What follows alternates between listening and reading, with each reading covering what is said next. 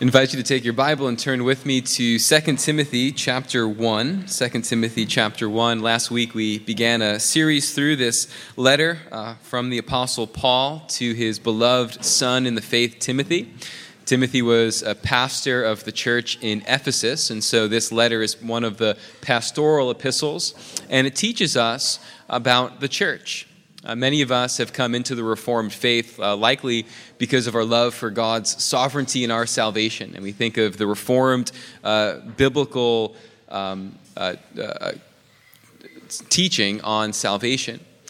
But one of the most beautiful things about the Reformed Church is its biblical understanding of the church. And in many ways, when we come into the Reformed Church, it's sort of like a gem that's just hidden under our noses.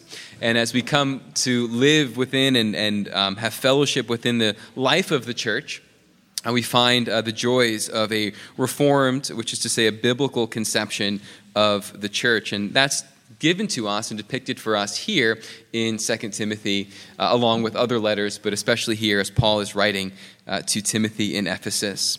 And so we've been thinking about the theme of the glorious body of Christ and the glory that belongs to the church. And today, as we think about verses 8 through 13 of chapter 1, we're going to be thinking about the perspective and the purpose that Paul gives to Timothy and by extension to us as members of the church. Purpose and perspective. Let's begin reading at verse 8, 1 Timothy chapter 1, verse 8.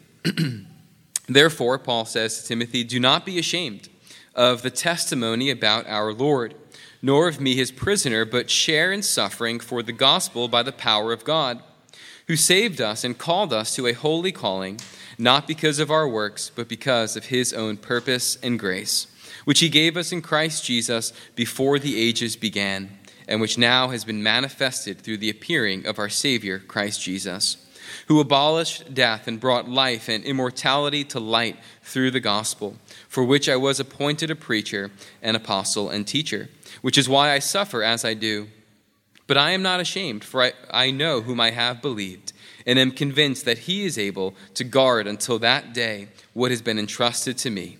Follow the pattern of the sound words that you have heard from me in the faith and love that are in Christ Jesus. By the Holy Spirit who dwells within us, guard the good deposit entrusted to you. So far from God's holy word, let's pray that he might bless this word to us. Father, we ask that you might, by the power of the Spirit of Christ, impress the truth of this word upon our hearts, that we might see the beautiful perspective that Paul lays out for us of your triune work from eternity past to the day of Christ's return in the future. Help us to situate ourselves within the story of your wonderful work of grace and of salvation. And we pray that as we think upon this word, Christ, our King, our head, would be exalted and that we would look to him by faith. We pray in Jesus' name. Amen. This past week, my wife Susanna and I and our son Daniel got away to Vermont to see the changing leaves. Instagram won my wife over and got her to want to go see the leaves. And so we drove up to Vermont, and while we were up there, there was a mountain, not that you could walk it, but we also could just simply drive up it. And so when we got out of the inn we were staying in, outside it was dark and gloomy. It was a really kind of miserable looking day. We're driving through, and we get to this mountain. We begin driving up this mountain.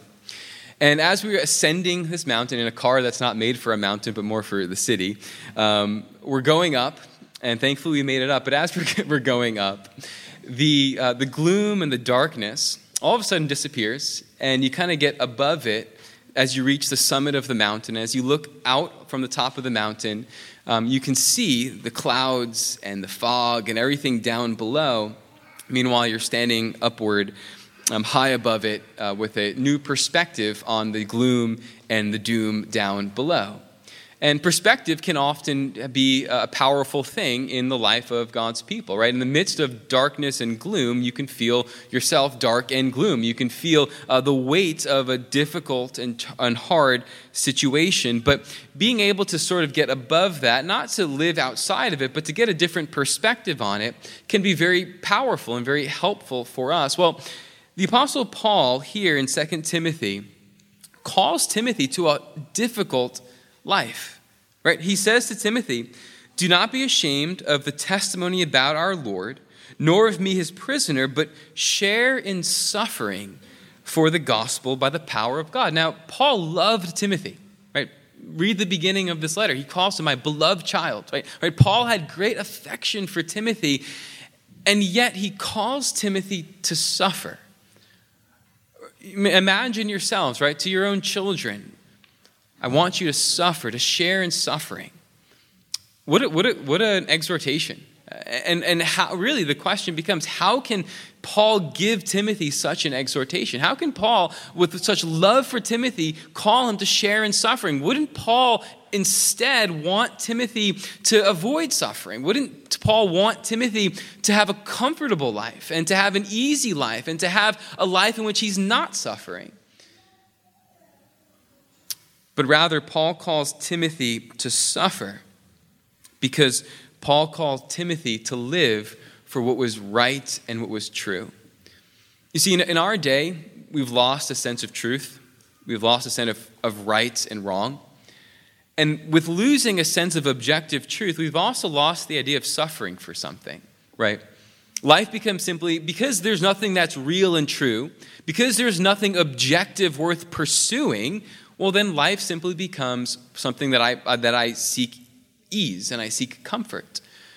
But if we have truth and if we have what's right and we have an objective thing, then if that thing is all glorious and if that thing is all important, if that thing is indeed what we're to live for, then Paul saw that what Timothy needed was not a comfortable life, but to hold fast to that truth, even though it would bring suffering to him. You see, the loss of objective truth also brings with the loss of a sense of being willing to sacrifice for something. But here, Timothy is exhorted by Paul to suffer for the gospel by the power of God, because Paul believed and wanted Timothy to believe that the gospel indeed was true, and therefore it was worth living for, it was worth suffering for, it was worth dying for. And so too, to the church today, the gospel that we have received, handed down from Paul to Timothy, as we're going to see in later sermons, entrusted to faithful men, continue to be proclaimed today. That very gospel, Paul wants us to see, is worth living for, is worth suffering for, is worth dying for, because it is true.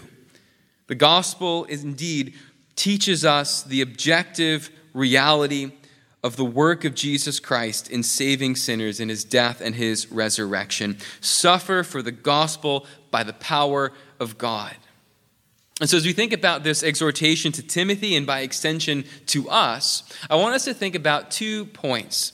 First, the church's perspective, and then secondly, the church's purpose. The church's perspective and the church's purpose. And in many ways, these verses here from verse 8 to verse 12 provides us with a grand panorama of God's work from eternity past to the day of Christ's return, which will usher in the day of eternity. You see, Paul, as he calls Timothy to suffer, as we think about our first point, this perspective, Paul wants Timothy to have such a perspective that he sees his life and his calling and his responsibility to preach the gospel not in an isolated way, but as part of a grand story that God is working out in history.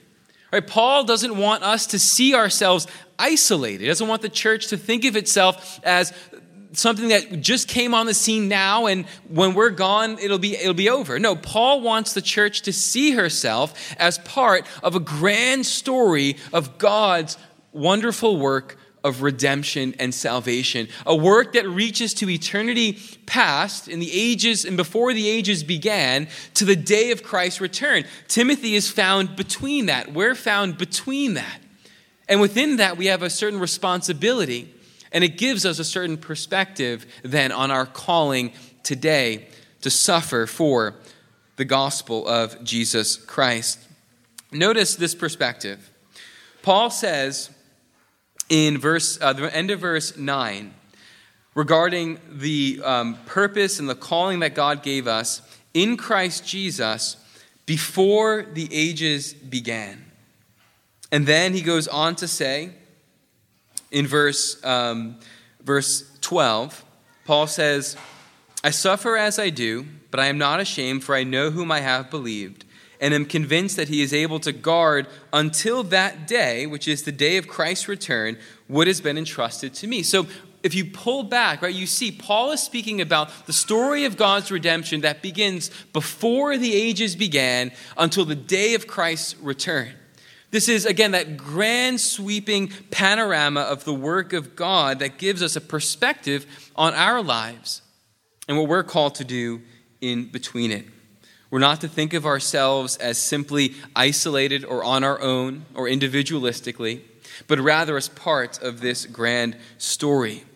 And at the heart of this story that reaches from before the ages began until the day of Christ's return is the gracious work of God. Because as Paul recounts all of this, he reminds us of what God has done for us, right? Verse 9, speaking of God the Father, says that he saved us and called us to a holy calling, not because of our works, but because of his own purpose and grace, which he gave us in Christ Jesus before the ages began.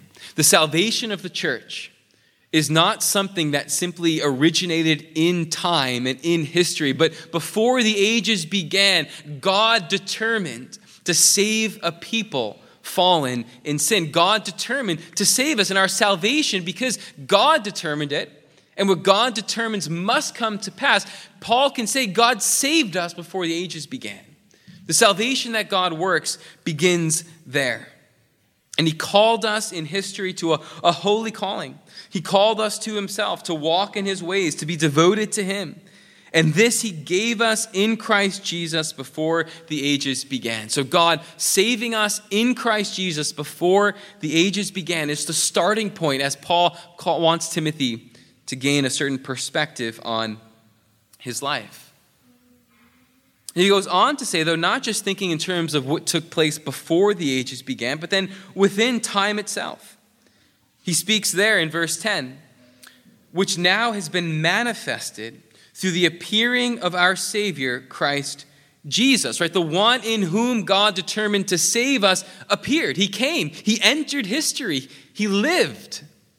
He was and walked among us. And as he walked among us, as he appeared, he accomplished our salvation. Notice the wonder of what Jesus accomplished. What Jesus accomplished, no other could do. Right? As God saved us, he saved us in Christ, and Christ did what no other could do, what none of us could accomplish. It says in the middle of verse 10, he abolished death. What kind of strength, what kind of power belongs to one who could abolish death? The very thing under which God's people languished, under which we felt its power and its struggle. Christ came and abolished death. And he brought life and immortality to light through the gospel. Death abolished, light and immortality, or life and immortality brought to light. This is what Jesus has accomplished within history. Now, there's some dissonance here, right? Because you might ask the question, well, if Jesus came and abolished death, and he brought life and immortality to light, and if he's at the heart of the gospel, why then must one suffer for that, right? If death has been removed and abolished, why then must one suffer? Right, there's some dissonance here, even to the life of the church, right? If the church possesses the gospel, the good news that Jesus Christ is alive as the one who has conquered death and sin, why then must the church suffer? Why must Paul suffer, right? Paul goes on to say, I was appointed a preacher and apostle of this message, which is why I suffer as I do. And he says to Timothy, share in suffering for the gospel. And the church today is called to share in suffering for the sake of the gospel. The reason is because as we receive the gospel, we receive Jesus Christ. And to receive Jesus Christ means that our lives are conformed to his. And as he entered into glory through suffering, so too the church, as it holds fast to the gospel of Jesus Christ, shows that in dying we have true life. that in our weakness we are indeed strong. You see, the wisdom of the gospel overturns the wisdom of this world. It reminds us that the way to glory is not the way up, but the way down. The way to glory is through the cross. And as we hold fast to that gospel, we know, because we gain this perspective, that though we suffer, yet we will live. Right? Paul goes on to say this. We'll see this in later weeks. But notice what he says in verse 11 of chapter 2. He says, if we have died with him, we will also live with him. If we endure, we will also reign with him. Right? The link between those statements, right? If we died, we will live. If we endure, we will reign. The link between them, the guarantee between them is Jesus Christ, who has abolished death and brought life and immortality to life. It is this power, the power of the gospel, that is at work in his church. And that power is seen as the church endures, that it might reign, as it dies, that it might live. And in this way, the glory that belongs to the church and the power that belongs to the church is one that the world cannot see, but we see by faith. We see as we trust God's word and as our eyes are fixed upon Jesus Christ. Because Paul goes on to say that suffering, right, within the context of holding fast to this gospel, suffering is not the end for God's people. He goes on to say, I know whom I have believed. He has believed in Jesus Christ. He has trusted in him. And I am convinced that he is able to guard until that day what has been entrusted to me. So Paul sees the transition from suffering to glory on the day of Christ's return. So this is the panorama, the broad sweeping perspective that Paul situates the command to suffer for the gospel. Beginning before the ages began, reaching until the day of Christ's return. And like Timothy, we ought to see ourselves within that story of God's grace. As God has saved us from before the ages, and Christ will come and bring us into life everlasting when he comes again. All of this, Timothy is to hold fast to. And this is the perspective that we ought to have. And with that perspective, we then begin to see our purpose, right? If that's the story, right? From what has happened in eternity past to what will happen on the day of Christ and our calling today, if that's the story, well, then the purpose of the church is found in verses 13 and 14. Follow the pattern of sound words that you have heard from me. Right? These words may lead you and will likely lead you into suffering. Holding fast to these words will not be an easy life, Paul's telling Timothy. But these words are sound. These words are true. These words are right. And therefore, what is best for you is not to seek an easy life apart from these words, but for your purpose is to hold fast to these words because it is right, true, and good. Follow the pattern of sound words. There are indeed words that are sound and words that are unsound. And these sound words are words that Timothy has heard from Paul as an apostle who spoke with the authority of Jesus Christ. And so too the church today, so too Messiah's Reformed Fellowship. Our calling today, our purpose today, is to follow the pattern of the sound words that has been handed down from Paul to Timothy and now even has come to us as it's contained within God's words. We said this last week, but at the heart of the church, right, the energizing core of the church is the Word of God. Right, the church can be involved with a number of different things. The church can be involved and ought to be involved in showing mercy to this world in a host of different ways. But the church is powerless and useless if it has abandoned the Word, and specifically the pattern of sound words that has been given and entrusted to us. But as we follow the pattern of sound words, the church is indeed a force in this world. As we follow the pattern of sound words, the church indeed possesses a great power. And so too, our purpose then is not for us to abandon the word and simply adopt the culture, but for us to hold fast to sound words in an unsound world and to provide a haven of rest for a weary world. And so often the world wants to take the words from the culture around us, right? We want to say what the world's saying. We want to just simply be a part of the culture. But the church becomes a haven of rest when it provides words that are not heard anywhere else in the world. And indeed, the church, we possess a message, a gospel, good news that cannot be heard anywhere else. Not just Messiah's Reformed Fellowship, but any faithful church that preaches the gospel of Jesus Christ. And it's that pattern of sound words that we ought to hold fast to.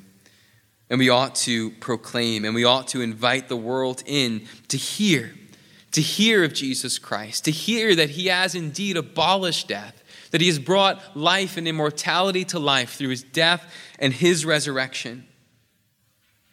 And as we go about this purpose of following the pattern of sound words, Paul reminds us of this great comfort that the Holy Spirit who dwells within us will guard the good deposit entrusted to us, right? As Christ rules us by his word and his spirit, it is by his spirit that he guards the good deposit. That yes, we may suffer. And yes, as Paul is going to tell Timothy later in this letter, all who desire to live a godly life will suffer, will be persecuted. But Christ has not left us to suffer on our own and in our own strength, but rather he guards us by the power of his Spirit who dwells within us. The Spirit maintains and keeps God's church as we hold fast to the pattern of truth that he has given to us. And therefore, as we think about Paul as he writes to the church, we're reminded then of the church's perspective. As we see ourselves situated within the story of God's grand work of redemption from the ages, before the ages began until the day of Christ's return. And within that context, we have a calling, a responsibility, a purpose. Not for us to determine for ourselves, but one handed down to us. Follow the pattern of sound words.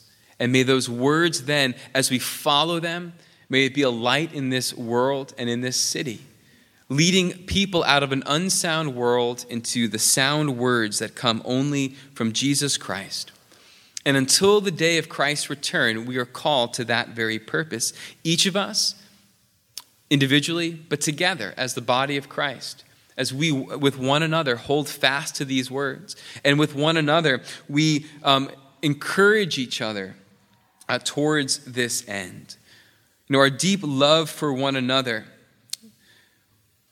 may want us to desire an easy life, but really, as we hold fast to what is objective and what is right and what is true, like Paul encouraging Timothy, so too we encourage one another to suffer if we are called to do so for the gospel. Not that we ought to look for it and seek out suffering for suffering's sake, but as we hold fast to the gospel and as it comes, so too we endure and we hold fast to the word of God. If we have died with him, we will also live with him. If we endure, we will also reign with him. That is the great promise that the church possesses. And that is our purpose then in this life, to endure, to die with Christ, that we might live with him and reign with him forevermore.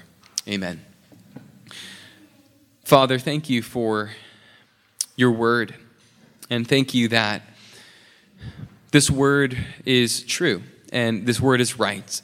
Father, we live in a world in which there are lies and deceptions, many unsound words.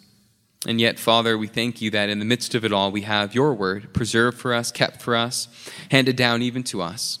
And so, Father, as we think upon the wonderful work of redemption as it reaches from eternity past to eternity future, and we think about ourselves within the context of that story, may we too suffer for the gospel if you so call us.